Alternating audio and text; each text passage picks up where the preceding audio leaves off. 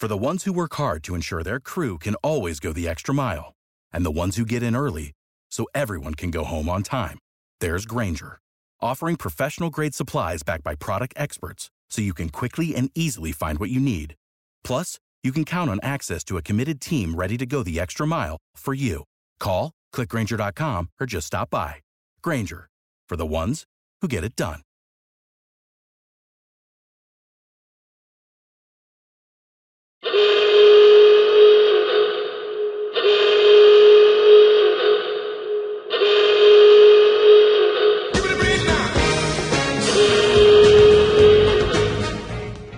The sport is just going to die if they don't bring the designated hitter to the National League. We got fresh frozen strawberry margaritas, and Terry's bringing us chips and salsa all night long. Nick's hips do not lie. Yeah, I got a MF wagon. Like, let's be real. The Washington Nationals are the world champions. Hello, everybody. Welcome to another episode of Half Street High Heat. You can find them wherever your podcasts are downloaded or sold. With me, as always, is Ray Knight. Johnny, I think this is going to be a great episode. I do. They're going to talk baseball, Johnny, and the baseball is the reason they talk and what they talk about. I think that's important to talk about baseball. And if you're a baseball podcast, you're going to end up talking lots of baseball. Well, that's awesome. Thank you very much, Johnny and Ray. Bob Carpenter with you here. And now, let's start the show. Hey, everybody. Welcome to episode 68 of Half Street High Heat. Thank you, as always, for joining us. We always appreciate it. I'm Amanda. You can follow me on Twitter at awhite7877. I am joined, as always, by my intransigent co-hosts, Nick and Ryan. You can follow them on Twitter at DCNatChack and at HalfShackCap. And make sure you follow the rest of the team, too. You can follow OPT at One Pursuit Takes. He's our digital media coordinator. And you can follow our blog contributor, Monty, at M. Davis Taylor. And you can follow the show at Half Street High Heat. How's it going, guys? Going. So intransigent means, as Waka Flocka would say, girl, the way you moving got me in a trance. So... it's a reference to no hands. That's the way I interpret it. Ryan, do you concur? Indubitably. Yes. Nothing has ever been more correct. It's the most correct thing that's ever been said. All right, so let's start with the most important segment of the week. We need our fish tank update. Oh, man, there's been an update. Okay, Uh-oh. So... They're dead. They're all dead. We're dead. We're alive, but we're dead. I don't even know where to start. Oh, well, I got more fish. They're not in the fish tank yet because I had put them in the quarantine tank. You guys know what that is. You know. I've never met anybody who has more fish that aren't in their fish tank than you. I'm going for the record. So they're in quarantine right now. Just got a couple more catfish, so that way they can school with the two catfish I already have. Because apparently they're schooling fish. So now that I have the room, wanted to make them feel less lonely. So I got catfish, but I also got a pleco. You'll recognize pleco. They're like the sucker fish. You'll see them on the side of the tanks, and they clean the tanks. Because my tank is like in the process of cycling, so it has algae everywhere, which the plecos eat. But subsequently they also clean your tank too. So I got a pleco, but I got a very baby pleco. He's got his work cut out for him. So I put him in there, but I just put him in there earlier today. So still plenty of cleaning to be done. I probably need to hire a cleaning lady. But then, so my fiance has a fish tank, and she only has a 5-gallon tank. And she has a betta fish, and she had a snail in there, and the snail was keeping her tank clean. But her tank isn't big enough to really produce the same amount of algae that mine does. So we decided to move her snail into my tank, so that way the snail can help out my pleco clean my tank. So like we get up this morning, whatever, we knew we were going to move him. We go to look in her tank. He's not there. Like we're looking everywhere. He's not there. And so we were thinking like, what could have happened? Like if he's obviously not in the tank, he got out. Right. So we're looking everywhere. And we recall that my dog Pepper her stomach was going crazy last night. So our like fear was that the snail got out and that she ate the snail, and then that made her stomach go crazy. So I was about to, I don't know if you guys seen the movie Marley and Me, but like where he's like hosing down the dog poop to try to find whatever the dog ate. I was about to have to go do that or whatever. But so we decided to leave it. Figured, well, maybe he would show up later because he's a tiny snail. We go to my in-laws for the day, whatever, come back, boom, snail's front and center in the tank. So grab the snail really quick, run him down to my tank, put him in. He just got in there like 20 minutes before we started recording. So we're cut out for him, but I mean, I have fish disappearing. That's a lot of snail drama. Yeah, I have or sea life disappearing. I have, fish on deck. Oh, I also got driftwood today. I mean, it's just wood, but it's supposed to be very good and nutritious for the fish and the water and whatnot. But you have to you basically have to let it soak so that way. I mean, you guess you don't have to, but if you put it directly in your tank, it turns your water kind of like brown, which some people like because it's more of like an authentic look. I don't. So you have to let it soak so that way some of the color, gets off the wood and doesn't turn your water brown. So that's a process too. But again, I figure we're in quarantine for the next 2 years. So might as well, set up my tank the way I want it. Everything with your tank seems to be a process. There's a lot to it. You're telling me. Yeah. So it never ends, but hey, it keeps the favorite segment going. And it'll probably keeps you off the streets. Gives you something to do. Yeah, it'll probably keeps me off the street. But it'll probably keep us going through the off season too, considering how long everything's taking.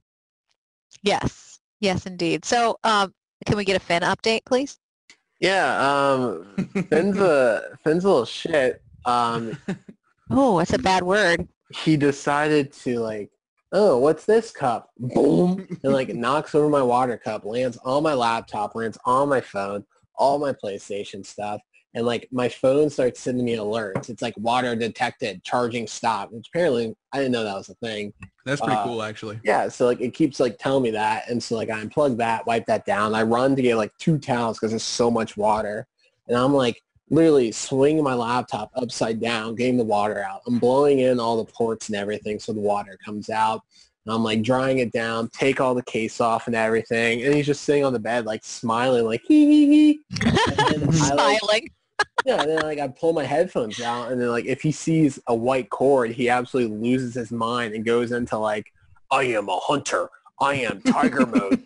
And loses his mind. So literally, does he shake his little butt and do that down low thing that cats do when they're about to pounce on something? It's my favorite. That's pretty funny. Full-blown sprints and locks all around it, and I have to rip him off, and I put him on my bed.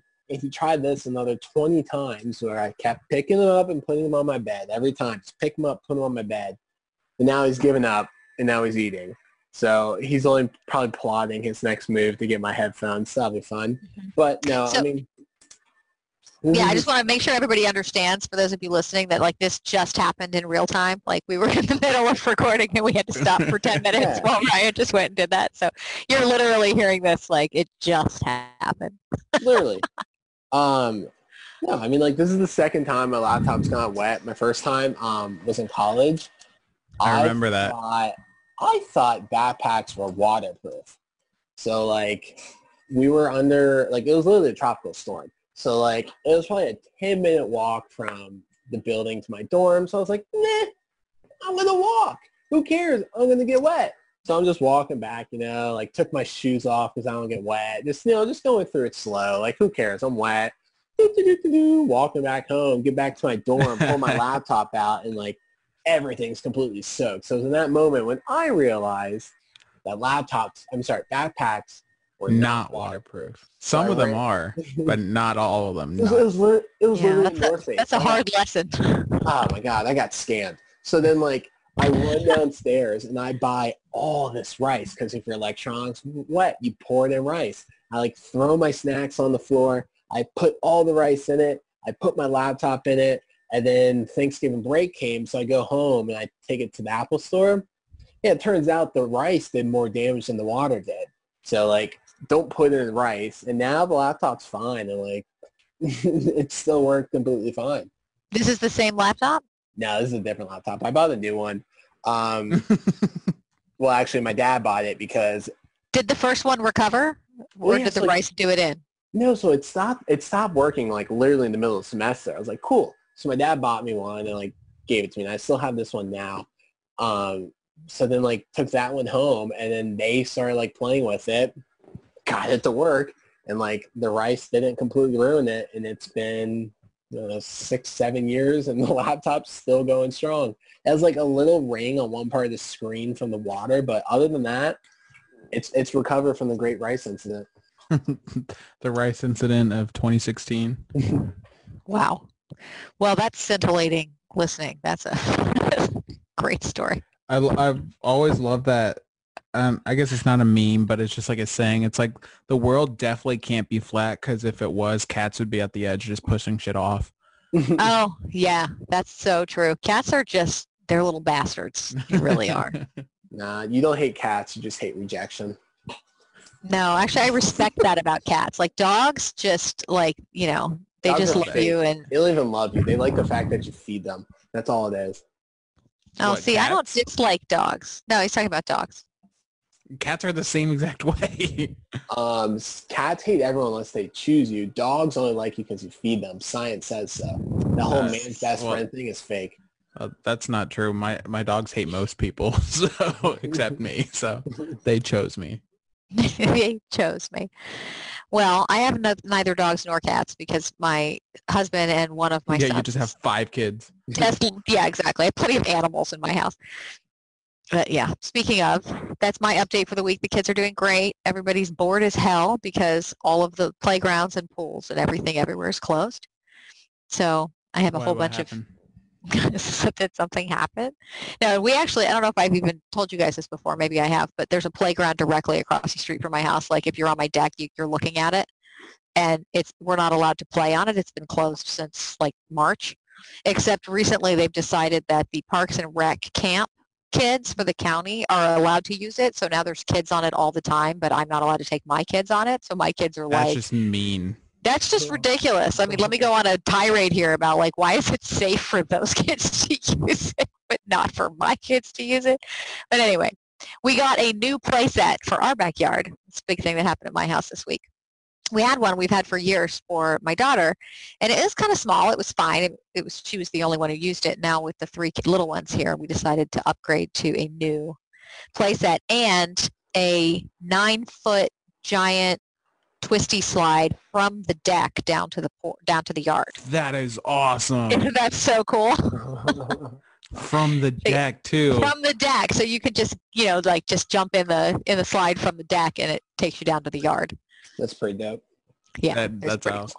I mean, who among us hasn't looked off the deck and said, I could probably make it. Yeah, I could probably jump from here. But now we don't have to. Now there's a 9-foot slide in Amanda's house. Yes, exactly. Yes. So anyway, that was pretty exciting. And what else for my update for the week? My garden continues to be a whole lot of work that I don't feel like doing because I'm super busy with my real work. I did a bunch of gardening today, though, this morning before it got too damn hot. And we did get grapes. That was exciting. For the first time, we planted grapevines a few years ago, and we've never gotten any grapes off of them. And they finally made grapes this year, and we harvested them yesterday. And they are delightful. They're Do you green, legit sweet, live on a seedless. farm? No, I live in a subdivision with less than a half an acre lot. So I feel like we just have a lot of crap planted in our yard. do you own multiple subdivisions or something?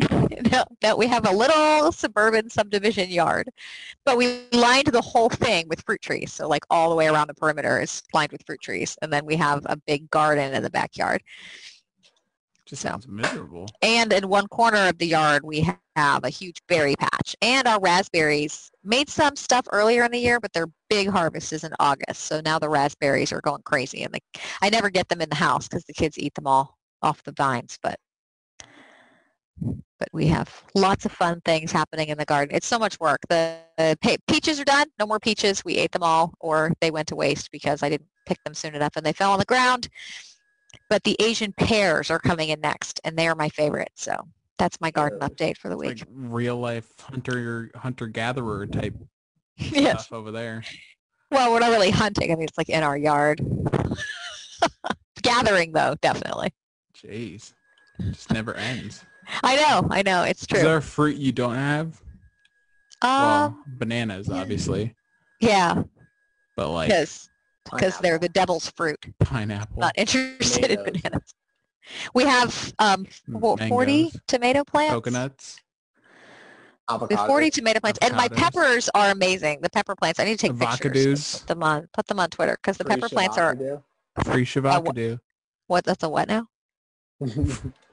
Welcome to Del Taco. Yeah, thinking about planting kiwis next year, so that's exciting. We'll have to. I thought kiwis were a tropical fruit. There are hardy kiwis that are hardy in this zone, and we'll I'm on a survive. diet. I can't eat hardy kiwis. I'm on a no hardy kiwis I'm diet. allergic Yeah. to things that start with an H, so.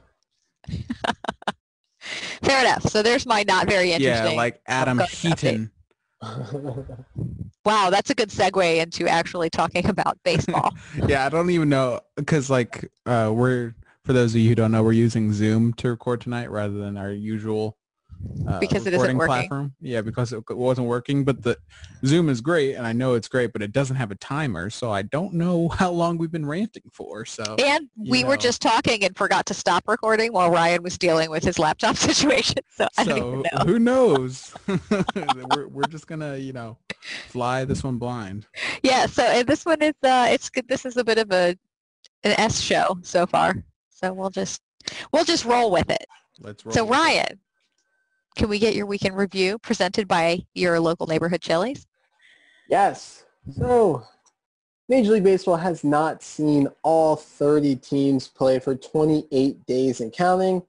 While the Reds did return this weekend, the Mets and Yankees series was postponed as 2 Mets members tested positive on Thursday.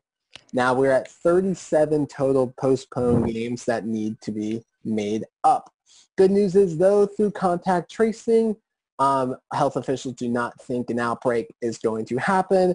And good news is that no one else has tested positive since those 2 players. So that's something that's good to think about. Fernando Tatis Jr. made old school baseball fans and the Rangers mad as he swung on the 3-0 pitch up 7 and hit a grand slam. Apparently he broke some unwritten rule of baseball and he was forced to apologize. The Rangers have not won a game since this incident. Funny thing, the Padres rallied around him and they decided they're going to hit 4 grand slams in 4 straight games against the Rangers, becoming the first team in Major League Baseball history to hit 4 grand slams in 4 straight games. They also hit 5 grand slams before they ever hit a single sac fly. They are the greatest team of all time. The White Sox have hit 27 home runs in 7 games, and Jose Abreu ties an MLB record with 4 home runs in 4 straight ABs. MLB is working on the playoff bubble plan. It's going to be a 2-city approach as San Diego and Arlington, Texas are the favorites. MLB has looked into New York, Chicago, Milwaukee, but they prefer California and Texas because of the weather. There are new developments in the Mike Clevenger and Zach Plesac story. Last week, Zach Plesac was the Dick of the Week, but now we're learning about how their actions impacted the Indians clubhouse. One player threatened to opt out during a very heated team meeting where all the players were absolutely furious at the 2. Others demanded that they were traded, but the main consensus amongst the players is that they did not want them on the team anymore. The 2 have been optioned down to their alternate site and have not yet returned. To the East, in first place are the 16-12 Braves. They took advantage of the Phillies bullpen, and they just lost with the tying run being thrown out at home on Sunday Night Baseball. They took 2-3 against the Phillies and took 2-3 from the Marlins, while top prospect Christian Pache made his MLB debut. In second place are the 11-11 Marlins, who slowly come back down to earth. They lost 2-3 to the Braves, got swept by the Mets, and then they're playing for the series victory tonight against the Nats. Top prospect Sixto Sanchez made his MLB debut, pumping 100 with downward movement. In third place are the 12-14 Mets, who did not play this weekend. And fourth are the 11 and 14 Nationals. They split the first 4 games against the Marlins. They split the series against the Braves. And the Nationals fired a TR employee. Was that it? Yeah, that was the rest of the water he didn't knock over earlier. He just spilled, in case you're wondering. We got breaking news. Me. Breaking news. Me. Blue Jays acquired Daniel Vogelbach from the Mariners. Ooh, Trade City. Trade City. Oh, here he comes from my headset. He's a menace, that cat. Ow. Can you stop? Oh, shit. All right. Moving. He's literally bouncing on my chest right now. These are the dangers of working from home, people. This is why we have to record in the middle of the damn night, too, because it keeps my kids from, I have to wait till they're in bed. Otherwise, I can't do anything. So if you have the same problem with your cat. He's literally soaking wet. All right, moving on. The Nationals fired a DR staffer who threw 2 cups of hot coffee on a poor convenience store employee. That employee is going to turn themselves in to police on Monday, and Strauss had season-ending hand surgery. In 5th place are the Phillies. Can't win with this guy. This is our best episode ever. I really wish you guys could see me. I have my laptop in the air. My right arm is pushing him away from my headphones. He's winging at them. Stop. Hold on. You're going away. This is Brian's flu game. All right. In 5th place are the 10 and 14 Phillies. And the Phillies bullpen may be the worst in MLB history. This week, they have blown 4 games, one of them being a 7-0 lead, which is rather hilarious. Given the Tatis situation. They could easily be in first if they had a decent bullpen. This week, they traded for Brandon Workman, who blew a save on his very first pitch as a member of the Phillies, and Heath Hembree. This has been your Week in Review, brought to you in part by your local neighborhood Chili's and my cat, Finn. All right. That was, I respect for getting through that. That was good stuff. Good stuff. Perseverance.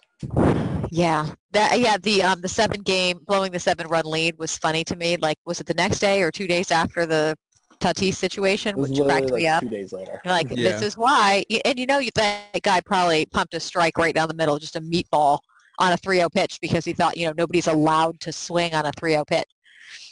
So throw a pitch like that, you get what you get. Yeah.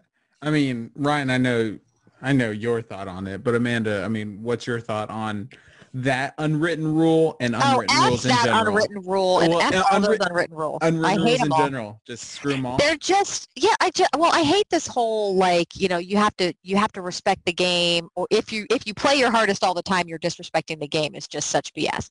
Like, I don't know. There are certain traditions and things in baseball that are fine, but that one is stupid. It's ridiculous to think that you should it's not Little League. There's no slaughter rule. This is a game where there's no clock. You never know what could happen in any inning. Anything could happen, and you should always run up the score as much as you possibly can.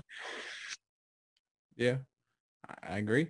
I mean, with me, granted, I'm nowhere near MLB level, but I coach a 14U team, and my mindset is, because the slaughter rule, like you just mentioned, it's 10. Until we're up by 10, we're going all out, If that means swinging on a 3-0 pitch, which these kids are 14, so I would never let them do. But should that situation arise, but other stuff like, stealing home in a pass ball, stealing in general, swinging, whatever, until we're up 10 and we have a cushion, it's fair game. It's funny you bring up that up 10 thing because I used to assistant coach Little League when I was in high school. Just like helped out on days I could, and we were up 9 one game, and it was like some tournament we were in.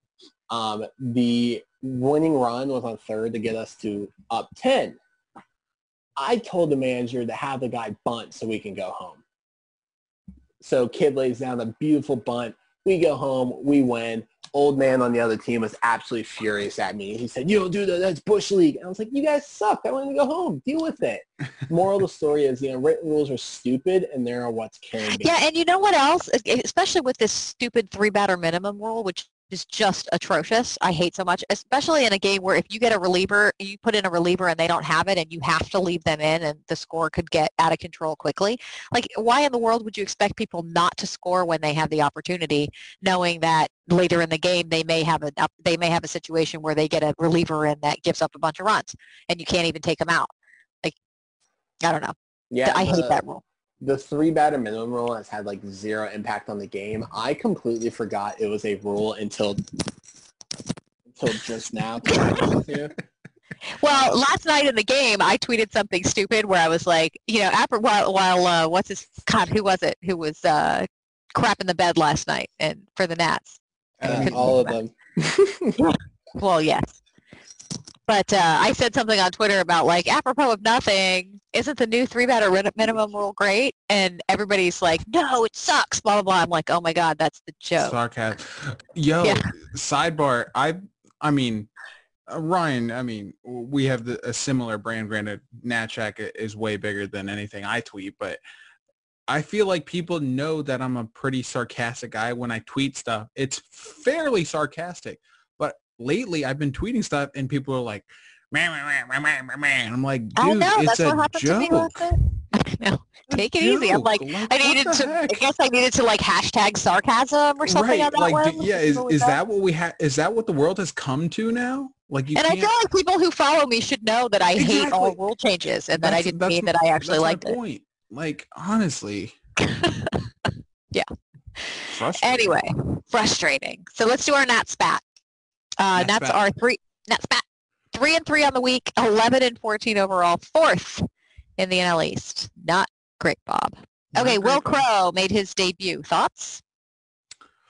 So he looked pretty good. I know when people look at the box score, they're like, wow, he didn't even get to 5 innings. I think he went 4 2/3, but he looked good. The Nats literally put on a clinic on how to not play defense that game. Right, exactly. He deserved way better in his debut than whatever the hell Trey Turner was doing. Like, there's bloops that are dropping between people. Trey just couldn't get the ball out of his glove. He was let down tremendously by his defense, which really sucks because then, like, it reflects on his box score, even though if those, like, plays are made, he probably doesn't give up any runs. So, like, he looked pretty good. Yeah, I'm just a fan of these young guys making their debut. I'm always a fan of that in general, just because I think, Amanda, I think you were the one who said you love just seeing young guys make their debuts. Oh, it makes me so happy. I love it. I'm firmly in that boat as well. I still to this day, granted, I was in City, or is the new one City Field for the Mets? Yeah, because the old one was Shea. I was in high school. I did a baseball stadium trip, and we're in New York and City Field, and Taylor Jordan, TBT, made his debut for the Nats against the Mets. Oh, and I remember that guy. Yeah, he got lit up, but it was still cool that we were at his major league debut. It just happened to work out that way. But yeah, my thing is, it's such a weird, wonky season that, let the young guys play and let them show what they got. And doesn't it seem like on every team that we play and on the Nats, you're seeing young guys making their debuts constantly right now? Everywhere now. And honestly, I love it. Like the guy for the Indians, I don't remember his name, but he had a similar start to what Strasburg did in his debut, like in 2010. 6 innings, 10 Ks, 1 run, whatever. Oh, yeah, it's the best. And that was awesome. And he was pumping 100 miles an hour, like vintage Strasburg. So, oh, yeah. Yeah. And if you're a baseball fan, regardless of what team you like, I just think watching kids make their debut is the coolest thing. Because, they work so hard, and to get up through the minors, it's not like when a football player gets drafted and then they're starting in their first game. You know what I mean? To get through the minor leagues and up into the majors is such an accomplishment, and it's just so cool. I saw Rendon's debut, which was one of definitely the coolest debut. Yeah, I can claim to have seen in person. Slight brag there. But yeah, like to your point, Amanda, like whether if you're in the NBA, NFL, maybe even the NHL, you're going to get a shot at the big league level regardless. Like it just point blank, like if you're a high draft pick. But even if you're a high draft pick in baseball, there's zero guarantee. So it is and it might super be cool. 5 years or more, even if you were Right. a high draft pick. Right. So it is super cool to see these young guys get their shot. And like Ryan said, Will Crow looked good. I wish the defense was better behind him, but that's kind of been Yeah, but I a was story perfectly point. okay with his debut. Yeah. I mean, I thought, like you said, it was an unfortunate game for the rest of the team, but I thought he did just fine. Yeah, I But agree. speaking of Strasburg, that'll be our next topic. So he's done for the year. We've already been talking for weeks about how they ought to just shut him down. I don't know that they ever should have had him even come in and start. They probably should have just shut him down to start with. But that ship has sailed now. The difference now is we know what the real reason was. He's diagnosed with carpal tunnel in his right hand. And I've honestly never heard of a pitcher having that before. I'm sure he's Me not either. the first, but David Price had carpal tunnel. Okay. In the year the Red Sox won the World Series. His was different. David Price's was the much more common one that's in the tendon. Stras's is in his nerve, so the recovery time is a lot longer for that than the one David Price has. I haven't really heard of anyone who's had it in their nerve before, so it's a little different. It's just typical Stras. That Yeah, was of just course. my question, was actually when I read about it, it was like, wow, this seems like a weird, obscure kind of injury. And, carpal tunnel is like a repetitive motion injury. So I'm having a moment like, holy crap, is this something that's going to be lingering? Is this one of those things that, like, he's never going to be back to normal again? That was my thought, because obviously, like, Tommy John, so commonplace now, but you can pitch afterwards. Granted, you might not hit the same velocity, but you can pitch at a high level afterwards. Like, I know nothing about carpal tunnel. And I've never heard of another pitcher having this exact thing. And like normally you say, okay, well, what's the recovery time on average for athletes who deal with this? But like, I don't know that there is. I don't know that there is one. So yeah. So my panic level is pretty medium. Moderate. I wouldn't say I'm at a moderate level of panic, because obviously they just gave him a giant contract and he's such a massive part of this team, and starting pitching is what this team is built on. And so for this season, we've had this argument a million times. I've always been like this is more like an exhibition season than anything else. But at this point, you've got Strauss out. Sanchez looks better today, but like crap mostly so far. Mm-hmm. I don't really have any high expectations at this point. I'm just enjoying that we have Nats baseball to watch, and I like watching all the young kids play, and I hope that's what they do. Let the young kids play and see what we've got, and let them get some experience in a year when they have no minor leagues. And if we get into the playoffs, awesome. If they make a run, even better. But if they don't, whatever. They shouldn't be playing all the old grizzled veterans instead of the younger kids at this point, given everything that's happening. Right. And for sure. We'll just see, but it's nice that like you have the option for young players to come up, like, and that sounds dumb, but like I'm trying to think of an example, but just I don't know that how many of these guys we would have seen in a normal season is basically what the point I'm trying to get at. Like Garcia, not very many. Crow. Yeah, so that's kind of the point I'm getting at. It's to kind of tie this up. It's nice to see that going forward, but also on Stras's side, best time to get injured also.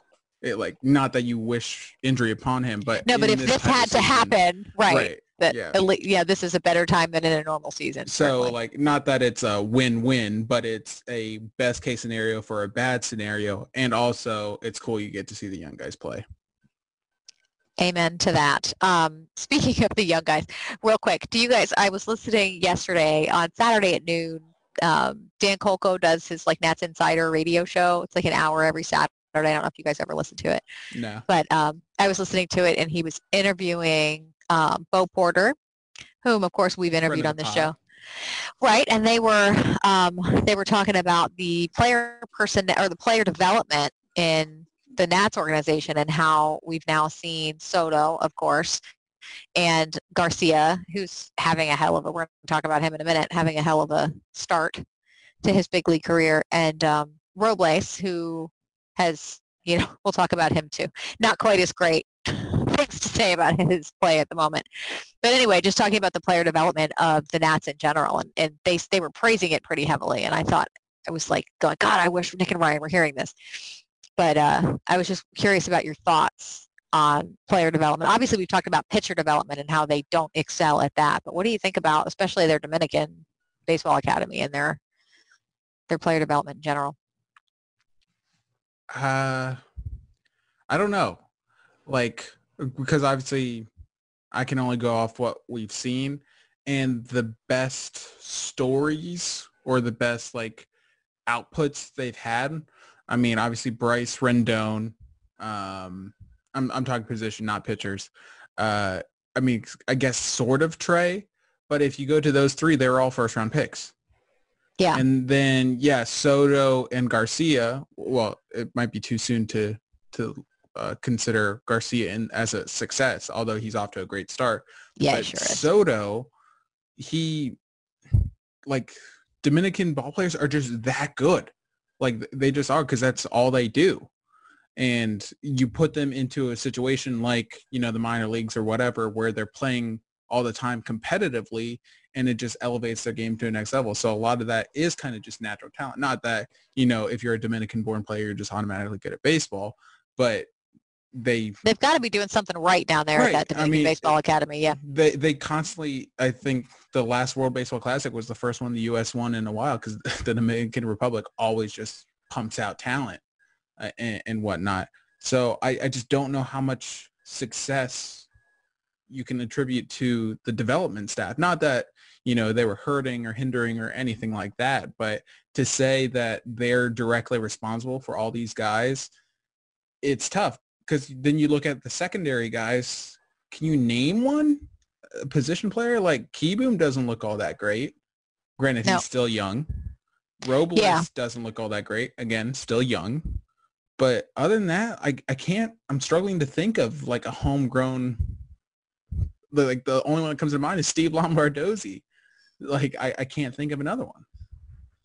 Yeah, it's a good point. When I was listening to them talk during the interview, I was just like, they were kind of heaping praise on the player development staff. And, I can't say that I follow the minor leagues, like the lower levels of the minor leagues of the Nats organization enough to have an informed opinion.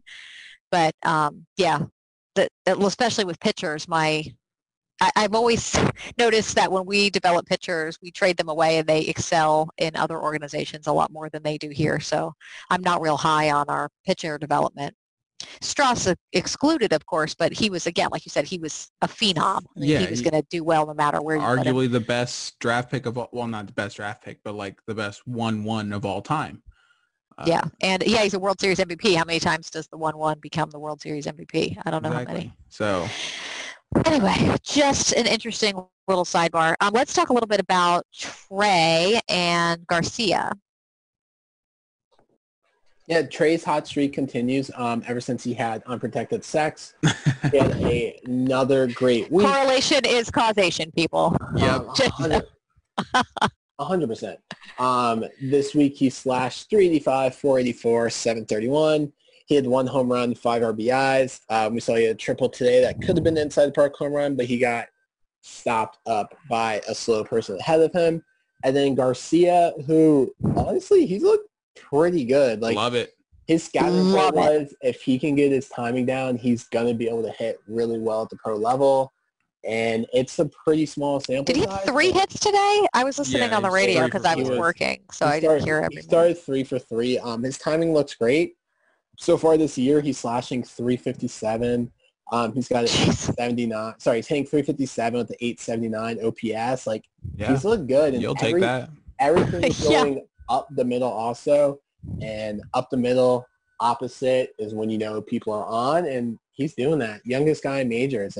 It's crazy. Pretty good. So much fun right now to watch him. That brings me to a point I was going to say earlier. It's nice seeing these young guys get their debut. Although now, at this point in my life, it's like I am jealous because these guys are younger than me and they're making it to the majors. Oh, sweetie. Welcome to the club. But for a time, and I'm sure you thought the same way. It's like when Bryce came up, he was like slightly older than us. And we're like, I could do this. I could definitely do this. But now these guys are younger than us. I'm like, damn, did they pass me? Like I'm actively asking myself if they pass me and they're in the majors and, I'm just starting a podcast talking about them.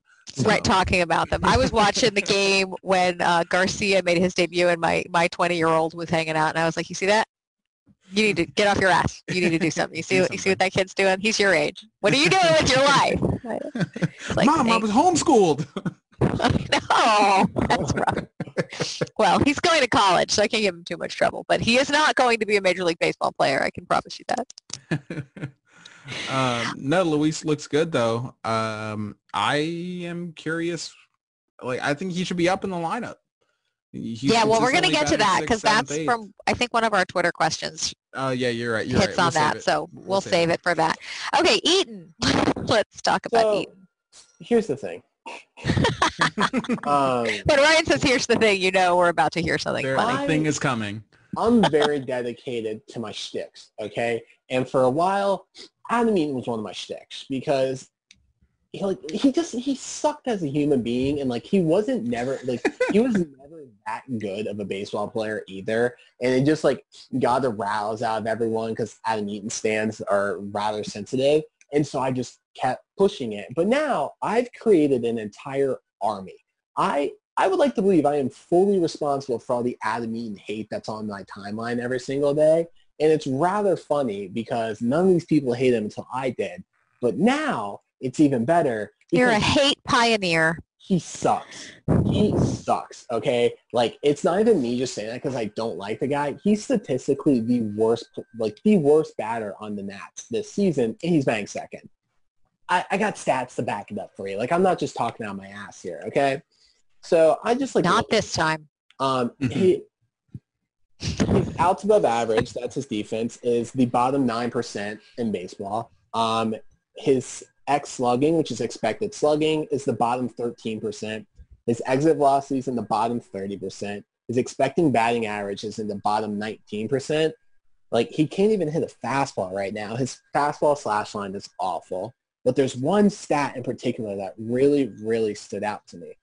And that is weighted on base average. So weighted on base average is this huge movement now within the league. The league is going to a more analytical approach, and that is what the league uses. I'm more of an eye test guy myself.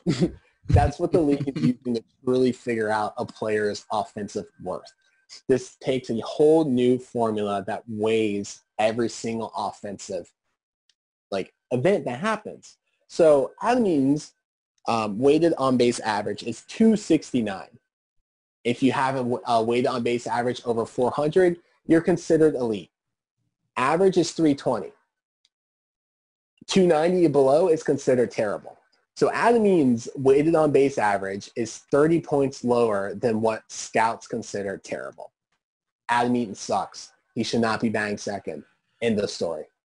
Yeah, it definitely started as, like you said, a shtick, because I was firmly, in that camp too. And it was your shtick because he was arguably a solid ball player while we were actively hating on him. But now he's terrible. Honestly, he was never providing you, since his injury, he was never providing you even average defense. It's always been below average defense, but he was getting on base. He was, making good contact. But now he's not even doing that. So what do you think are the odds that they're gonna decline or pick up his option next year? His option's definitely getting declined. It's just a matter of if they re-sign him or not. I think the odds that they re-sign him are still pretty high. But that option is definitely getting declined. Yeah, 10.5 is not reasonable at this point, given the production we're seeing. A negative WAR. Yeah, that's pretty bad. Yeah, that is not good. Not good. All right, so one more thing here, which is Rizzo said today that the Nats will be buyers at the deadline. With what? Yeah, that's what I'm saying. What? Why? Rizzo handing out IOUs. We're 11-14. What are we doing here? So that's what I don't get. I get this sense on just going on Twitter that people don't realize this team has been in 5th place the majority of the season, and they've been. No, they really don't understand that. Now they're a half a game above the 5th place Phillies, who are a dumpster fire right now. And I saw people today were like, "Let's go Nats! This is how you do it." And I'm like, they're literally where they were before the Yeah, but series aren't they started. only like a game and a half out of a playoff spot? Like Well, the NL East is pretty tightly packed. Well, so Well, is the rest of the league. Yeah, Yeah. so like everyone is still technically in it. Like the Reds are 11-14 and they said they're selling at the deadline. And like the only way this makes sense for the Nats, and like I get it, like the expanded playoffs, you thought you put a 90-win team on paper, even though it was a bad team on paper, you think you could still go for it. The only way it makes sense is if they get either a third baseman, a first baseman, a catcher, or a right fielder that has team control. Other than that, like, I don't really get it because they have a bottom three farm system. Like, are you going to make it? Yeah, what even are you going to weaker? use? And they've got most of their decent prospects with them at the big league level right now. Well, yeah, And most they're of them going to count as deserve to stay prospects there. at the end of the year. Yeah, exactly. Like, I don't know. I don't get it. I would stay put, but Yeah, you I would know. do literally nothing at the trade deadline. I Well, don't no, want to. And I would sell. I would sell my GD heart out. I would sell all the expiring contracts, but they're not going to because there's no ticket sales this year. And you know for a fact that the learners are going to do everything they can to, we have a 90-win team on paper so they can get all the ticket sales next year. And then did you retool. see they expanded? I heard it on the radio today when I was listening to the game that they've expanded their ticket offer. So as a season ticket holder, they had written to us and said, hey, if you let us keep your money, then we'll give you a 50% bonus for next year. So you'll get to, basically half of what you spent again next year, which you can use for more tickets or concessions or, whatever you want. Which is And a then pretty good offer. It is a great offer if you feel like letting them keep your money. Right. But they started offering it to anyone who signs up now for season tickets. They give you that 50% bonus. It's all for that next year. money. Yeah, so they're clearly trying their damnedest to I keep. can't imagine a lot of people are wanting to renew their tickets for next year. So feel No, like I they're don't not even gonna know be unless they next get year. a freaking vaccine if they're going to be able to have fans again. I hate to say it. No. I mean, This country It's is way August too right ignorant. now. Right, it's August. In a normal year, we're, what? I would I say don't know. baseball stands the best chance to start their 2021 season with fans. Yeah, Just starting in because- April. But yeah, just because it starts in April, not because they're doing the best job by any means. No. Although I am fascinated by doing the two bubbles like the NHL thing, but I can't talk or think about the NHL right now because it enrages me. It makes me sad. NHL's dead to me.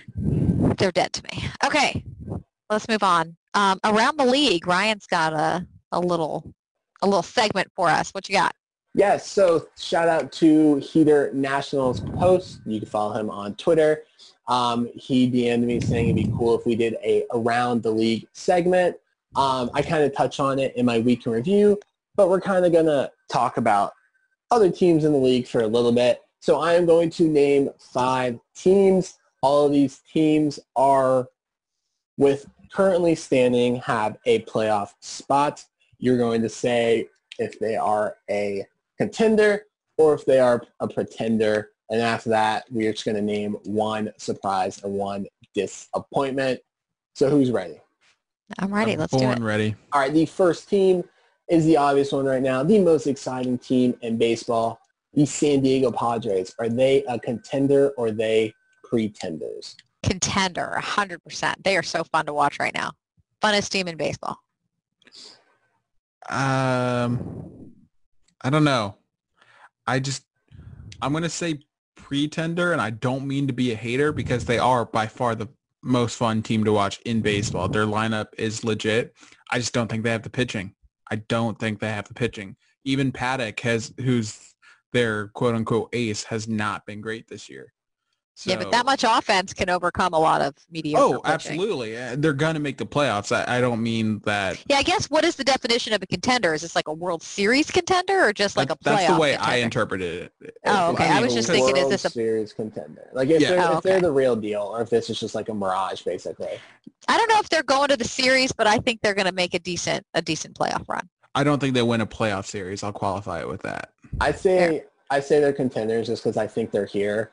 I thought they're a couple years away from becoming that pain in the side for the Dodgers and the rest of the NL, but I think they're here. If they can do what the Twins or the Rangers aren't the best example, but solidify their rotation with just like B grade guys, B grade arms, that would be very good. I think that would make them legitimate World Series contenders. But I do think, one, they're still a year early, and two, they just don't have the pitching as is. But I'm still going to watch them, still going to root for them. They're super awesome. Fernando Tatis, most exciting player in the league. 100%. Yep. Agreed. Look at us all agreeing on things. It's so unusual and fun. All right. Who's next? And next for contender or pretender is the Baltimore Orioles, who are 14-14. They're off to one of their best starts in a while, and they currently hold a playoff spot. Pretender. Pretender. Yeah, they're pretender, but I think people would be surprised how I won't say deep their lineup is, but their lineup's not bad. Like, yeah. you don't have the I don't think they names. can sustain this and get into the playoffs at all, and certainly not make a run at the series. I mean, honestly, they might make the playoffs just because of how many teams are dumpster fires right now, and expanded playoffs. But I can't even name someone John Means. Yeah, I was going to say I couldn't name someone in their starting rotation. Oh, Tommy Milone, there's two, Yeah, Tommy Malone's the only one I would have come up with. Wojciechowski. Oh, yeah, Adrian Wojnarowski. Yeah. Yeah, but no, they're absolutely pretenders. But, there might... But I'm happy for their fans that they had yeah. something worth a damn to watch this year. Yeah, I just like the fan bases of a lot of other teams, but I just as a general rule. I like their uniforms. But I do think, yeah. Well, I like the and I grew up watching the Orioles, so I've always got I great ballpark. Loathe Angelos, but I've always I think it's cool when I see a team as a DC sports fan who has long suffered through a lot of crappy droughts. Anytime I see a fan base that's had a really crappy team for a long time get something decent to cheer for, I'm a little happy for them. Yeah, not to, pour salt on the wound, but a friend asked me who I'd be rooting for now in the NHL playoffs, and they're rooting for the Knights. And I was like, no, the Knights can't win because it's not fair. You can't win the Stanley Cup as your third year as a team. You have to go through at least a decade of suffering. Yeah, preferably several decades. Yeah, before you're allowed to win. It's only fair, and I am a fair, equal guy. Well, I've got a bunch of family in Vegas. My grandparents lived there for 50 years. My dad lived there for a long time, and so I have family ties to Las Vegas. And F the Golden Knights. Thank you very much. I will never root for them. I don't mind them. I don't like them. I don't know. I feel like you said, their fan base is just insufferable to me. Like getting to the finals your first year and then talking a bunch of trash. Like, no, thank you. You need to take your lumps. So no, I will not be rooting for them. I'm kind of, sort of rooting for the Avalanche. Yeah, that's who I'm picking too, just because I like. This is a really good baseball segment. Yeah. Hey, everybody who listens to this is probably a Caps fan, so it's slightly tangentially related. But anyway. Ryan, go ahead. Who's the third team, Ryan? Contender, pretender, the Avalanche or the Golden Knights? Avalanche. No, the third team is the young and exciting Chicago White Sox. Contender or pretender? This is a tough one.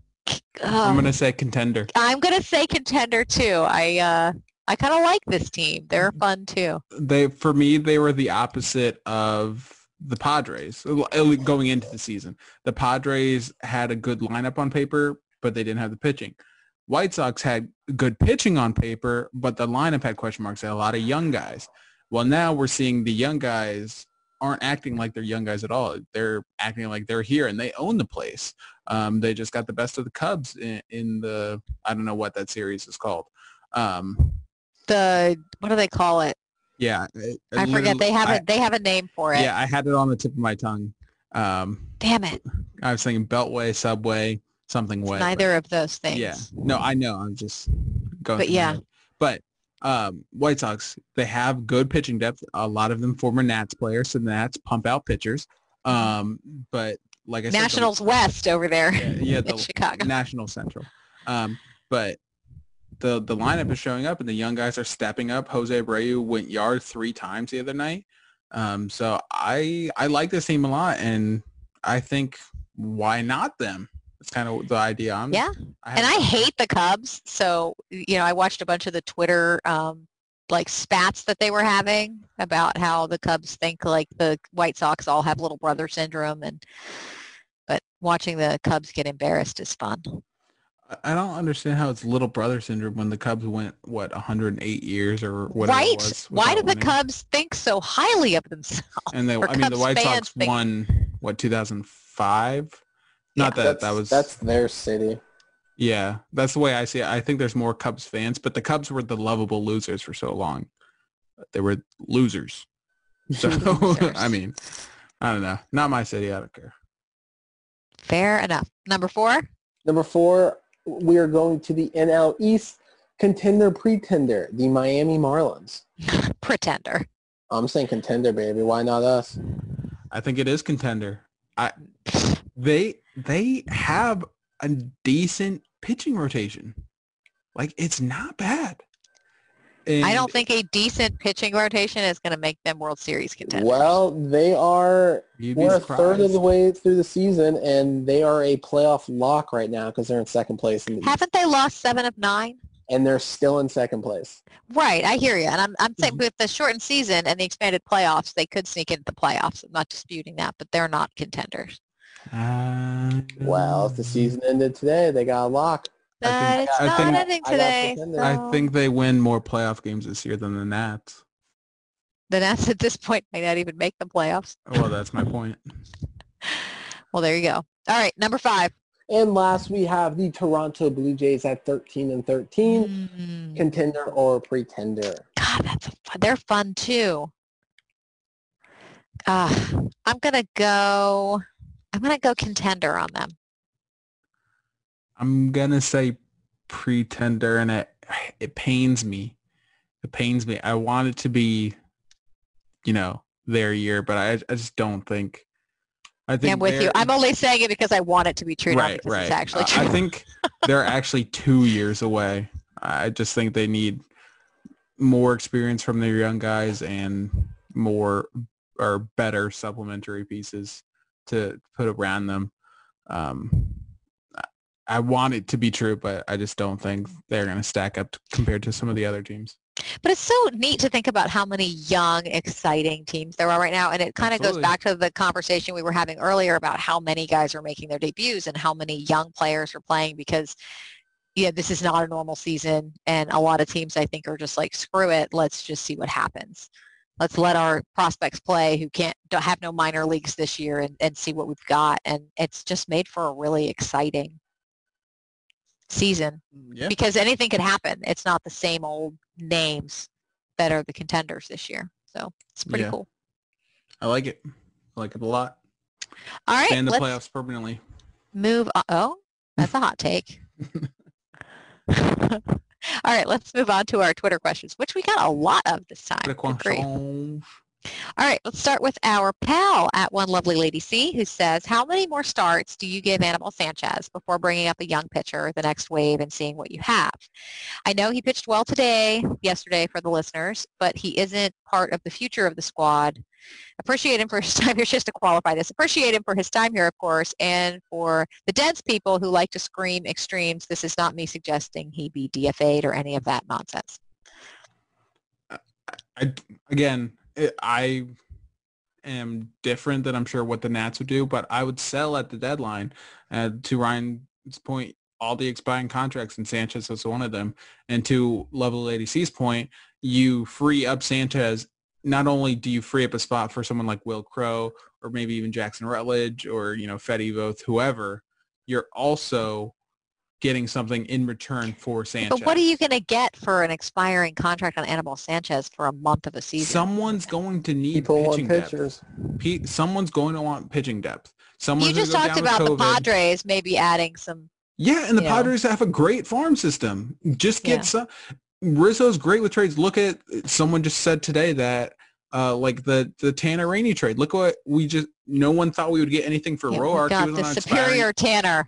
Yeah, well, he was on an expiring deal. He had a 4.5 ERA in the season previous before he was traded, and we got Tanner Rainey, who's turning out to be like the best guy in our bullpen right now.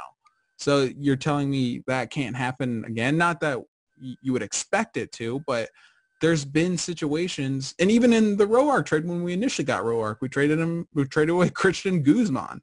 So like, Oh, I forgot that's how we got. yeah, so Roark. there's definitely something to be said for just trading guys away that don't fit into the future of your plans, like Lovely Lady C is saying. So again, Is there anything that could happen that would make you say, hey, maybe we should just try to keep our core together and see if we can make a run at this? Because not for me. Like, I don't even care if they won every game between now and the deadline. Like, that would I be just my only feel like, thing. yeah, I don't know. If they go 8-0 in the next 8 or whatever, You would that then my be only buyers thing. or just stand pat? Stand pat. I wouldn't. We have nothing to buy with. Yeah, and I wouldn't want to trade anything away. We have such a meager farm system to begin with. I wouldn't want to trade anything away except for maybe, Wilmer Defoe or Michael A. Taylor. I'd always be. Definitely Michael A. Taylor. But I do feel like we have some guys, and there are teams who would take major league experience, guys, A lot of bench teams guys, would. like who would I mean, take those players, The Blue Jays are in the 8th spot right now in the AL, and they just made a trade for a first baseman today.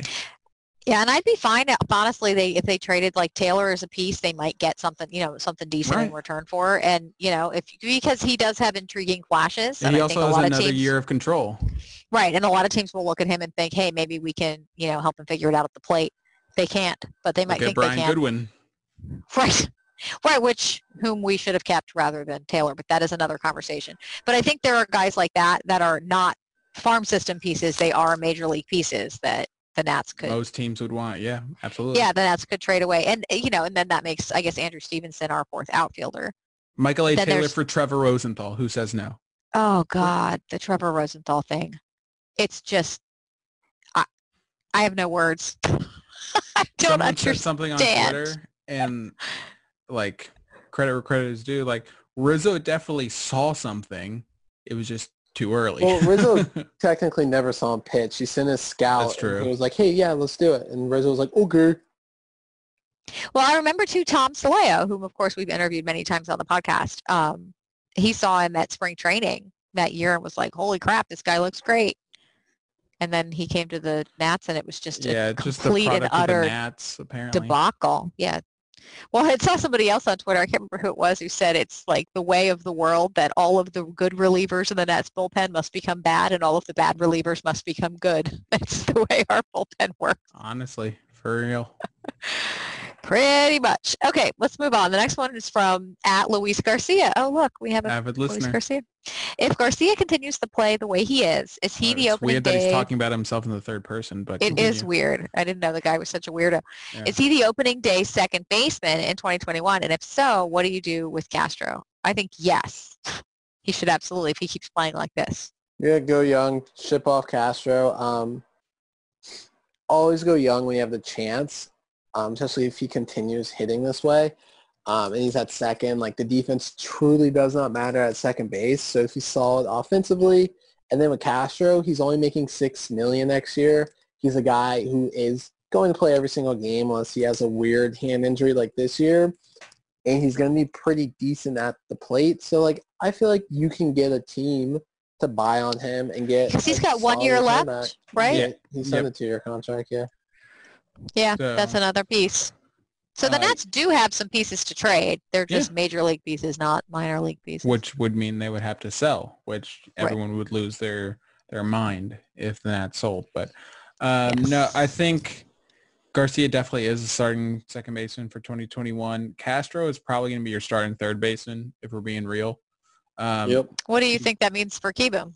He should go back down. He should go back down. He could be a bench bat, or he can be your DH. But Or at he this could be point, good. or he can be traded. But at this point, it's not looking like his bat's good enough to warrant him being a DH. And also, you don't want to make a young guy your everyday DH either. So it really depends what they want to do with him, but he's not looking like your starting third baseman next year. Well, I hope that changes because I have had high hopes for Kieboom, but it's hard to keep the faith at this point. But I remain hopeful that he will prove us all wrong. Okay, next question is from at MAWNSTAAA. Don't know how to say that. Oh, I sure did. Okay, going back up.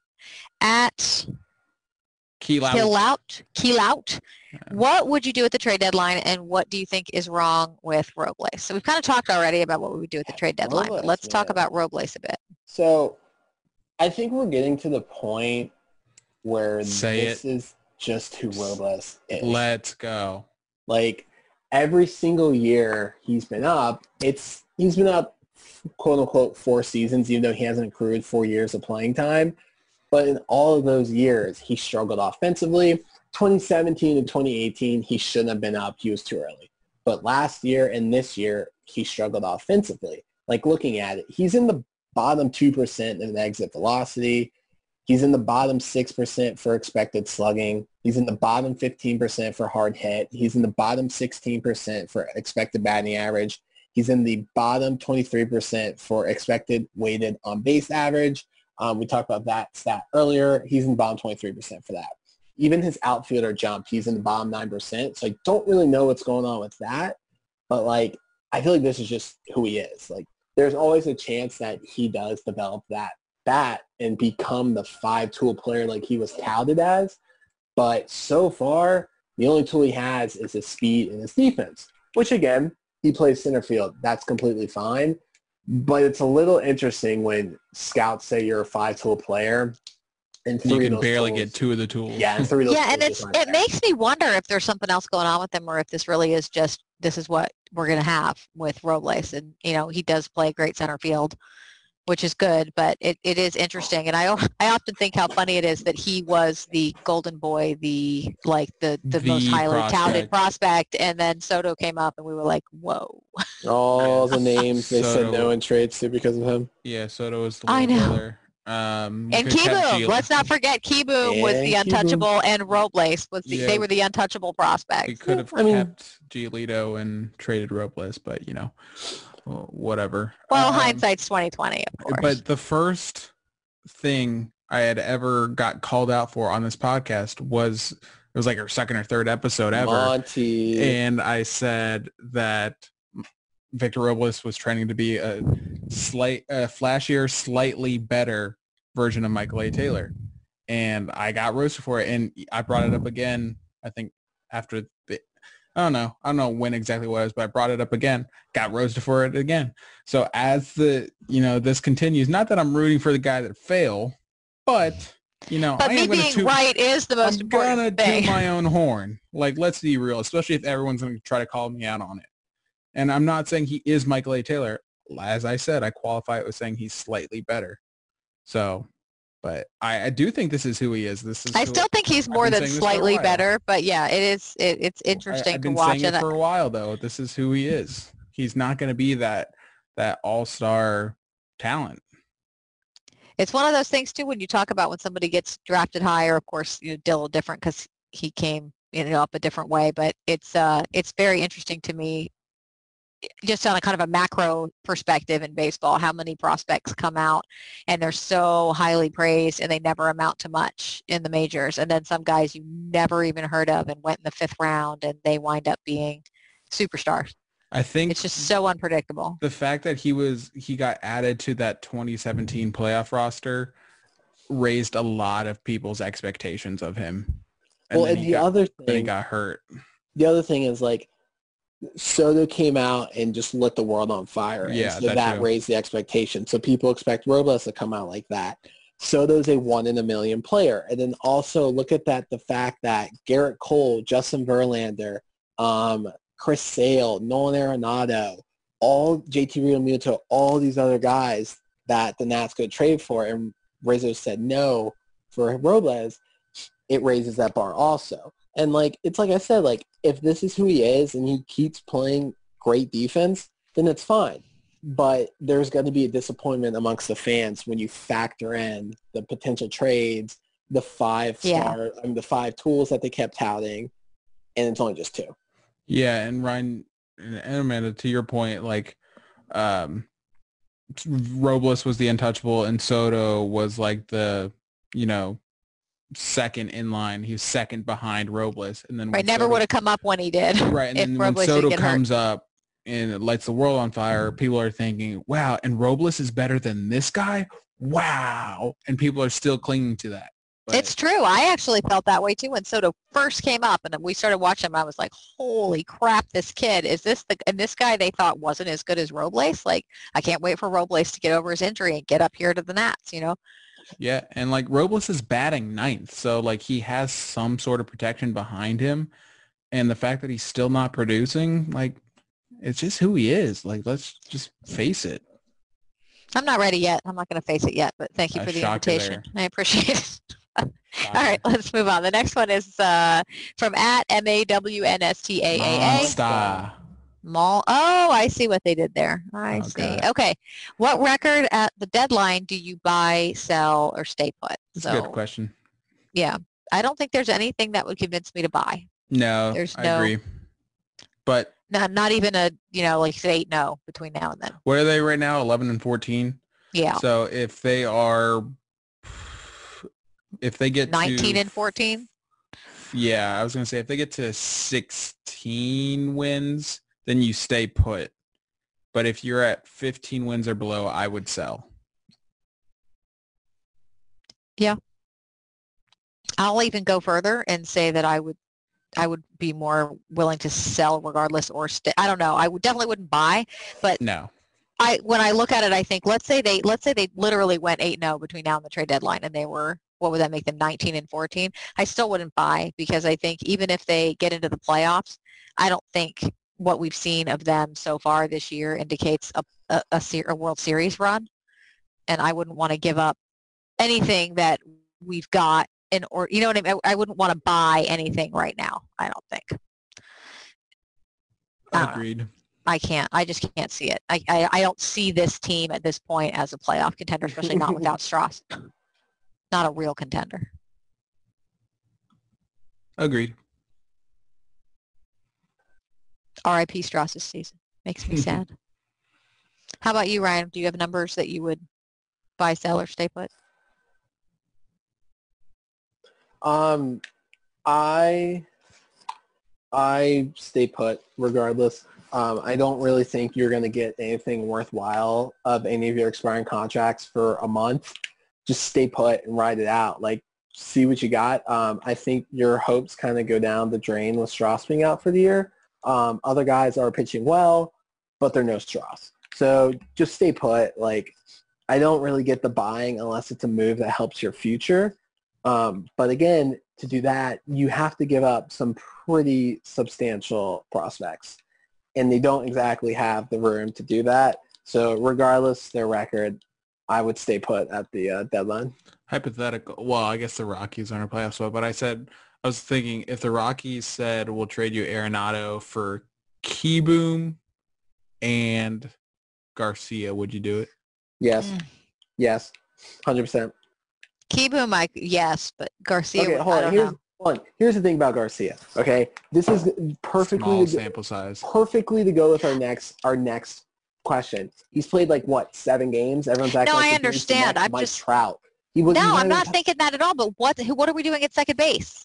It's second base. No, easy. Sign DJ LeMahieu. Oh no! Here's what you do. Or Castro. You have Starlin Castro to play there next year. It's the easiest position to fill. There's so much talent at second base. And you also look at the fact that you have a future Hall of Famer in Nolan Arenado and Juan Soto in the heart of your lineup for at least the next 5 years. That would be awfully nice. You're filthy. It doesn't matter what else you got out there. How much time is on his contract? To trade, he would waive his opt-out, so I think you would get 5. No, he had 7 years. Oh, geez. Okay, I wasn't realizing it was that long. Okay, well, that changes things. Yeah. That's why I wanted him to do it for Robles. I thought it was 5 or 6. No, that's 7. Oh. Jeez. Yeah, give me that. Because like Ryan said, you don't know what you have in Garcia yet. It's a great start, but, sell high. Honestly, if you're going to trade him, you might as well trade him when the value's at its highest. Keep him essentially a throw-in that way. So you have the right-handed power bat we've been saying for a couple episodes that we desperately needed. We need somebody to hit behind Soto. You have 6-7 years of control left on Soto, so that lines up perfectly with Arenado's contract. I mean, I would do it. It would be tough, but... Do you think the Rockies are going to trade Arenado? No, I don't know about the Nats. Completely hypothetical. Complete hypothetical. Well, if they would like to give him to us, I would like to have him for sure. All right, another one from at One Lovely Lady C. I tend to think most fan bases overvalue their players. Amen, sister. Yes, they do. Nats fan base isn't any different. In your opinion, is Trey Turner a top 10 shortstop? There's a lot of young, good shortstops. In the NL East, yes. In baseball, no. Yeah, I like Trey, but no. All right. Like right around there, maybe. I'd have to go down the list, but no, he's not as high as people think. Let's do a pick 'em really quick. I'm just a couple names that come to my head. Would you take Trey or Corey Seager? Trey. Corey Seager's not a top 10 shortstop either. No, I'm just setting a baseline. Yeah. Oh, I gotcha. Yeah, I think I would stick with Trey. Trey or Marcus Semien? Semien. Interesting. Oof. I don't know. I think I'd stick with Trey. Semien had like an 8 WAR last year. Yeah, Semien's very good. Did he? Granted, I don't just one follow year. him that closely. 8? Really? He finished third in the MVP voting. Yeah, he was one of the best players in baseball last year. All right. Well, bye, Trey. All right. Ryan, this one's for you. Trey or Tim Anderson? Trey. Tim Anderson. I don't know his numbers, honestly, off the top of my head. I'd have to look him up. Year. Oof. How's his defense? I do think Trey Scott, generally, yesterday accepted, Trey plays pretty good defense. Trey just has range. He doesn't play good defense. There's a difference. Well, yes, but range is part of defense. Oh, for sure, but he's not consistent enough. Oh, you didn't decide. Well, you don't know Tim Anderson. All right. Trey or Bo Bichette? Trey's more proven. This is true. He's the Blue Jays? Yeah. Yeah. Yeah, I don't know. I'm going to stick with a known commodity on that. Okay. Yeah, this will be the last one. Trey or Carlos Correa? Correa. That's an easy one. Yeah. Although I can't stand Correa, but. Oh, yeah. He's such a... But... we won't say what he is, but yeah, I don't like him, but I mean...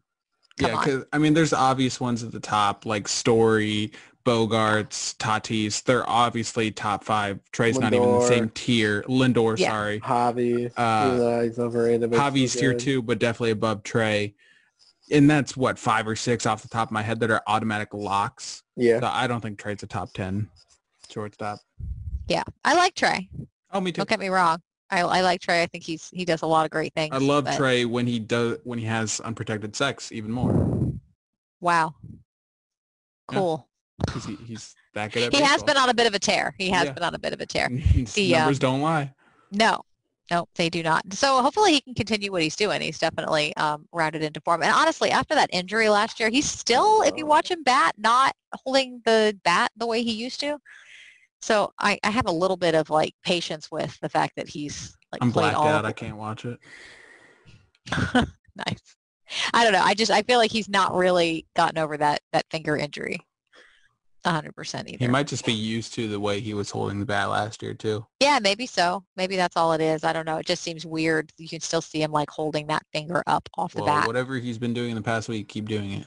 Yes, indeed. Okay. At Nat's Post, on this current team, who wins a battle royale match? Oh. I'm not going to read that next part. Everyone's going to gang up on Big Dick Eric Thames. Damn it, All right. Ryan's going to read that next part. Come on. So people, it's 11:30. It's late night Half Street High Heat here, people. First of all, it's a name. It's a nickname for Rich. Second of all, Adam Eaton's the type of guy who just hides in the bush the entire game. Yep. And then like pops out at the end after this huge epic like 4v4 battle goes down. All of them are wounded. And like they're like reviving each other, and then Adam Eaton comes out of his bush and like shoots someone one time, and then just like kills him and acts like he's the greatest player in the world. That's who Adam Eaton is. As I was reading this, I thought to myself, Ryan is going to use this as a way to attack Adam Eaton. I knew it. Am I wrong? I think That was an oddly specific scenario. I'm trying to think. I'm like, I feel like I'm forgetting like one obvious person.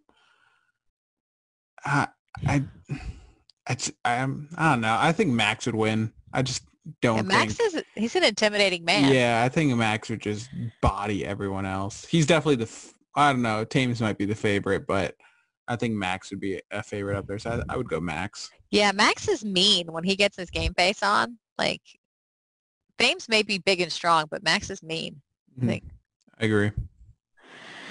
All right, another one from @OneLevelADC. We got a bunch from her. We've got in 2016, 17, or 18, can't remember the 18. year.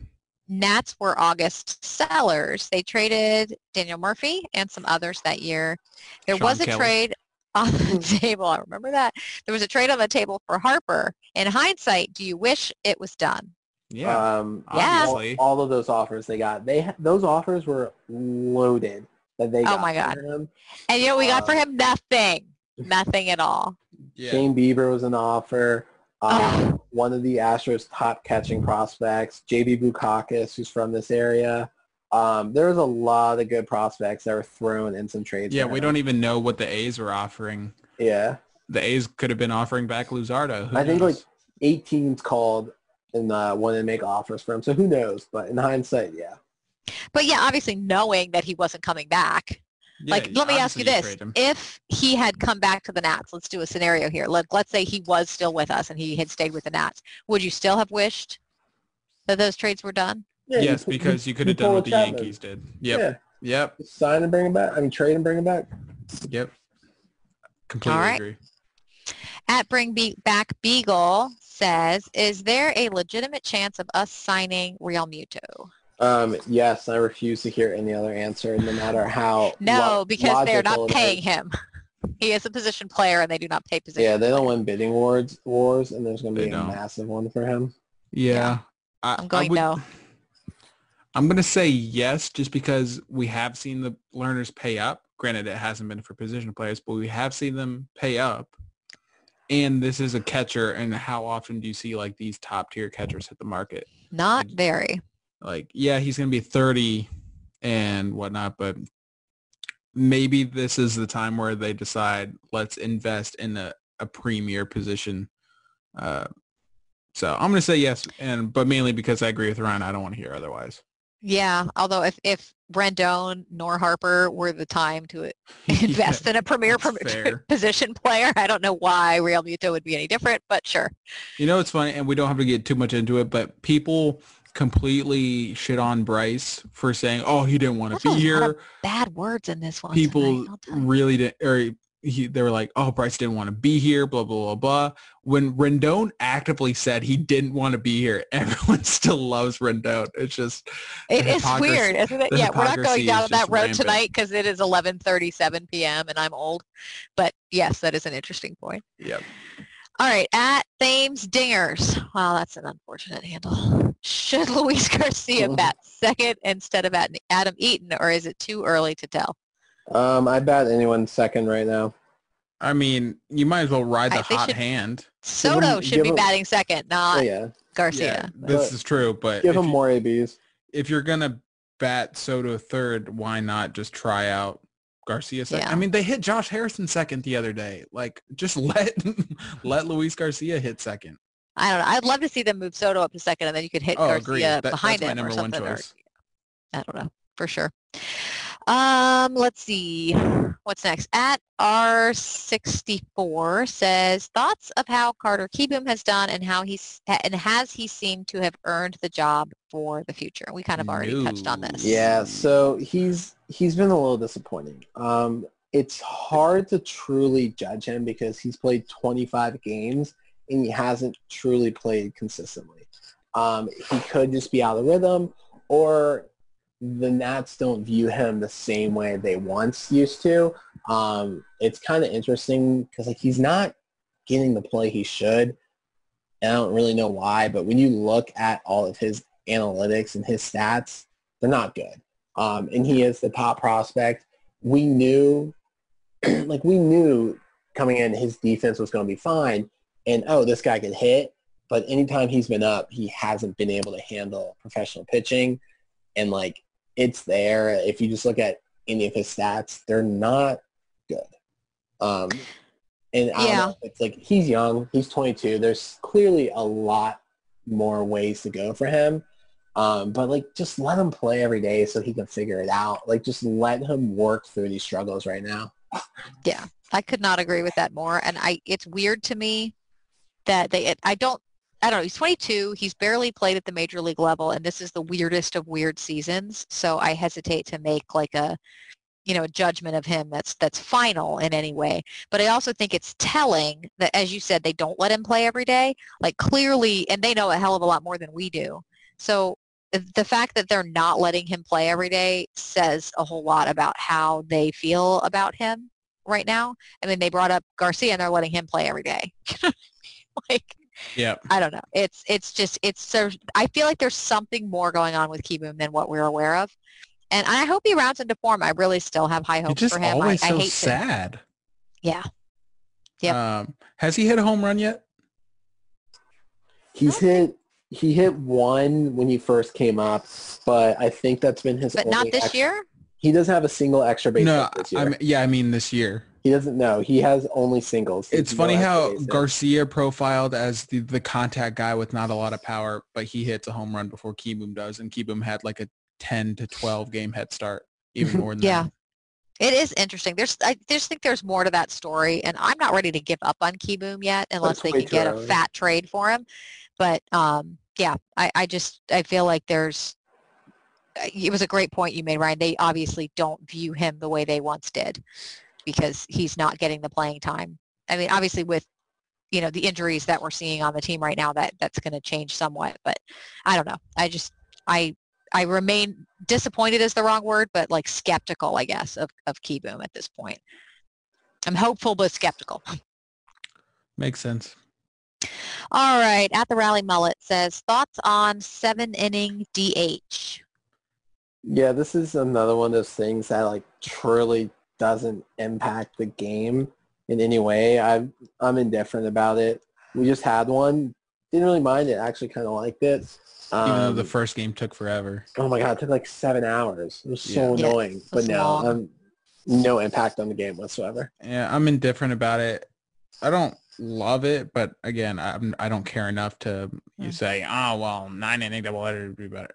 It makes sense that they're doing it. It is what it is. I understand why they're doing it when so many so many COVID games are going to need to be made up. But but I hate it. Get off my lawn. Of course you do. Okay.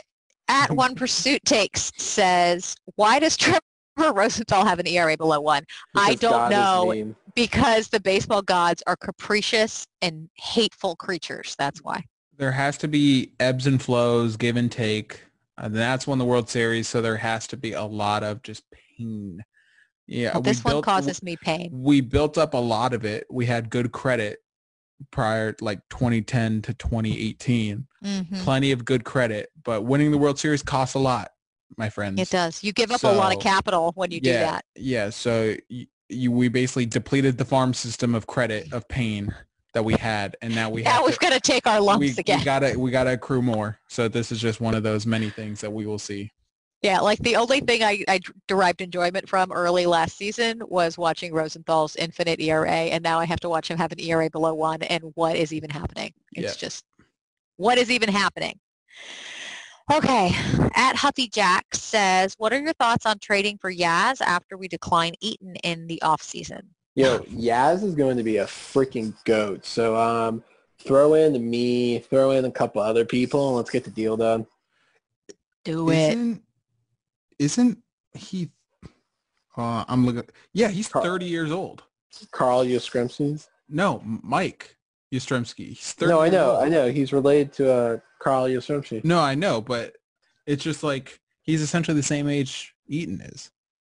So yeah, but he's not some prospect. He's actually good. No, this is true. I can't argue there. But And one, the Giants aren't going to trade him because the Giants are going to need like those exciting players. Granted, and especially they just DFA'd fan favorite Hunter Pence. Granted, Hunter Pence was really, really bad, but they're not trading Yaz. And I mean, Yaz would be cool to have, but he's not even top 20 in the players I would want to trade for that would be available. Fair enough. All right. That's it for Twitter questions. Let's do our one big takeaway. Ryan, hit us first.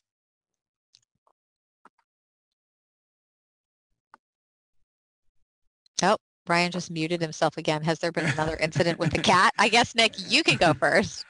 All right. My one big takeaway is going to make Amanda mad.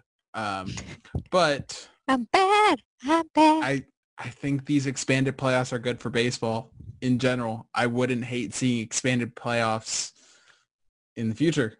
I really wouldn't, because of a point I brought up a week or 2 weeks ago. When you get to this point, so it's August 23rd, the day we're recording, when you get to this point, I mean, the trade deadline is July 31st, but when you get to July, August, in general, teams give up. They do. So I think having expanded playoffs and creating more opportunities for teams to get in is a good thing for baseball. Even if, like, they're at 5 right now, well, really 4 because the 5th is a play-in game. If you just go to 6 and maybe the top 2 teams get buys, I think that would be good for baseball. I really, really do. Well, I'm going to surprise you and say I don't hate that, actually. I don't think I want quite so many as there are this year. Yeah. But I don't hate the idea of expanding it because I'm the same. Like, you know what just happened when the Caps went out? I'm just like, the NHL is dead to me right now. Like, my team is out and I'm not going to pay attention. Feel that way in July when, you know, the Royals or Pirates give up. So expanding I don't hate it. I think that's something that really needs to plenty that needs to be done to grow the game, but expanded playoffs deserves to be up there. Well, you're in luck because like the DH, expanded playoffs are definitely staying, and they're definitely going to shorten the season from 162 in the new CBA. Yeah, those are definitely going to happen. Yeah, I can see it happening. The season is very long. I love it. Baseball fans love it, but it is very long.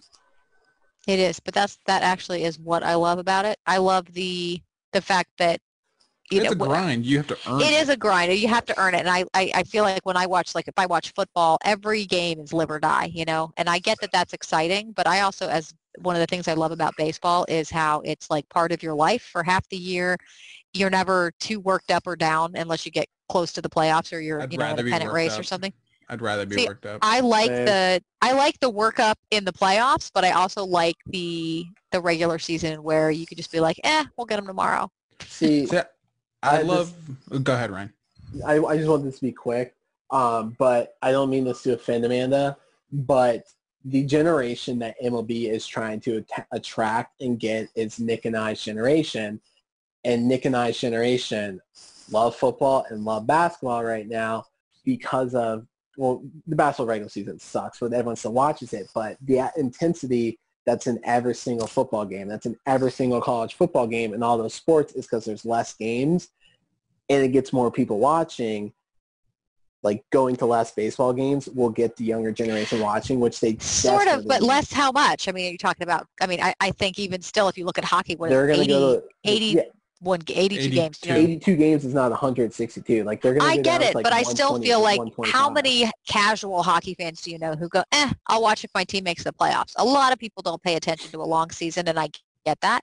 But how much would you have to shorten? Right, but how much would you have to shorten a baseball season to make it have the level of excitement of football games? Well, no, like they're going to go to like 120 or something. But hockey's a bad example because America just doesn't really care about I get it, but my point was just about the length of the season, which is I don't think if there's 120 games, casual baseball fans are going to watch any more than they would 162 games. I think they would be more inclined to because football is going to be the outlier, the exception to the rule, because they're never going to ever play more than 20 games in a season.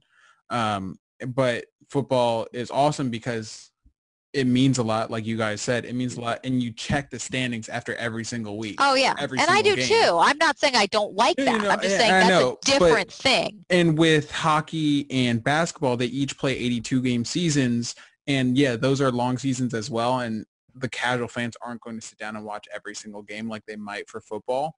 But by the time where you kind of get like in a lull from, halfway through the season or what feels like halfway, well, then you automatically jump into the playoff race because you get through 50, 60 games and now it's like, oh, only 20 games left. Things are going down to the wire. When you get through a full, hockey or basketball season, you're only halfway through a baseball season and there's still a lot of games left to play. So I think one, expanded playoffs would help, and two, a shortened season would help. Yeah. Well, I agree with you about the expanded playoffs. I think a shortened season could help if you shorten it enough. I just don't think they're going to shorten it enough. It won't be less than 100, but I think Ryan threw out 120. I think 120 makes a lot of sense. Like 144, that you might as well just play the extra 18 games. But 120, that's a significant decrease that. Here's why I don't think they're going to decrease it that significantly is because owners aren't going to want to pay players the same amount for 2/3 there would be a lot of ramifications for sure. Yeah, there would be a lot of ramifications, and I don't think players are going to want to shorten the season that much if it means they're going to make less money. So yeah, that's a whole different spin on it. But yeah, it might just be expanded playoffs.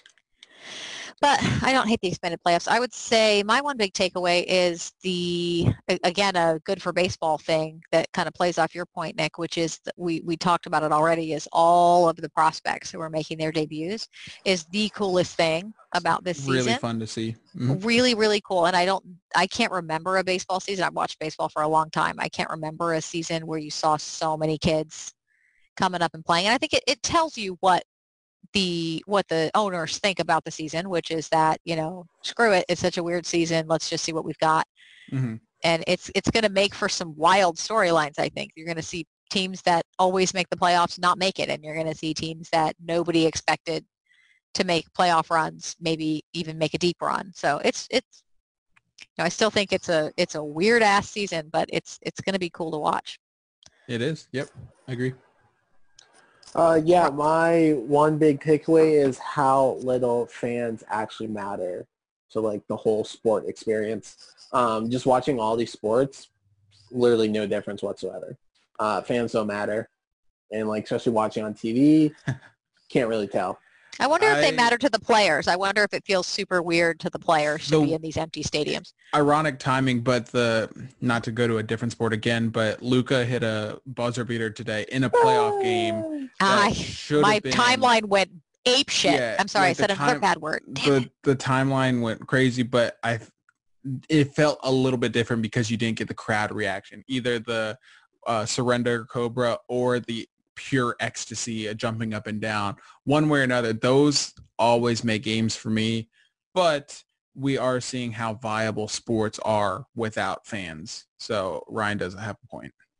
I think they're viable maybe for one season, but the money that's not flowing into the coffers of the owners is that's not tenable. Yeah. That can't I don't care about those billionaires. Right. Well, without those billionaires paying the millionaires, right, but they're not going to keep paying these salaries if there aren't any fans bringing in their cash. Capitalism. Yeah, well, but it is interesting. I actually watched the that moment. I went and watched the video of it, and it is weird as hell with no reaction. You know what I mean?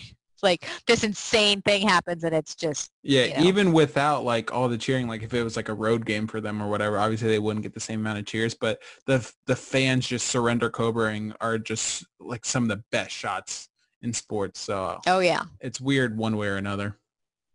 Indeed. All right, we got anything else? Nope. It's a late all right, one. Under the Wire. We're almost midnight. We're still recording on Sunday. All right. Well, I don't even know how long this is because, as Nick noted, we have no timer. But thank you to all of you for listening. As always, we really appreciate it. If you don't already follow us, I don't understand you, but our Twitter handles are awhite7877 for me, at DCNatShack for Ryan, at HalfShackCat for Nick, at One Pursuit Takes, at M Davis Taylor, and then the show at Half Street High Heat. You guys have a good night. Oh, Ryan muted us again. Bye, Ryan. Take me home. All right. Please. Serenade. I'm alone. There's a new breeze blowing off the banks of the Potomac. A new team's mowing down the ranks of their opponents. The Nationals are smashing balls so that the commentator who has the calls has passed the wall to see you later. Let's go, Nats. We've got a game to play. We're gonna win today. Let's go, Nats. We're gonna score, we're gonna win for sure. So call your local congressman, we need another monument. The Nats are rolling on to win for old DC. Let's go, Nats. By the early light of dawn, well, you can see they're running scared, 'cause the kinds of bombs we're launching are bursting in the air. Tell the Library of Congress that they might not want to look, 'cause we're putting curly W's in every book. Let's go, Nats. We've got a game to play. We're gonna win today. Let's go, Nats. We're gonna score, we're gonna win for sure. You better tell your senator we're shredding the competitors. We're set to send the pennant home for old DC. Let's go, Nats. Let's go, Nats. Let's go, Nats. Let's go, Nats. So raise and tell the president we hold this truth self-evident. The Nats are gonna represent Virginia up to Maryland and old DC. Let's go, Nats.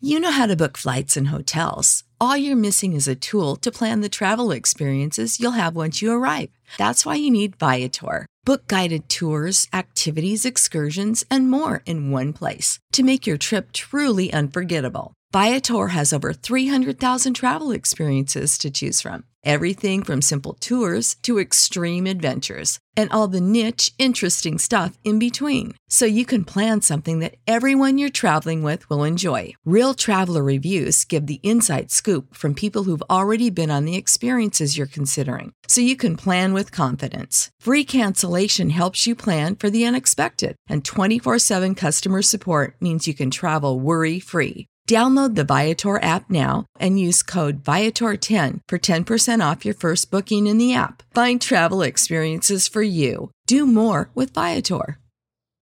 Without the ones like you, who work tirelessly to keep things running, everything would suddenly stop. Hospitals, factories, schools, and power plants, they all depend on you. No matter the weather, emergency, or time of day, you're the ones who get it done. At Grainger, we're here for you with professional-grade industrial supplies. Count on real-time product availability and fast delivery. Call, click Grainger.com, or just stop by. Grainger, for the ones who get it done.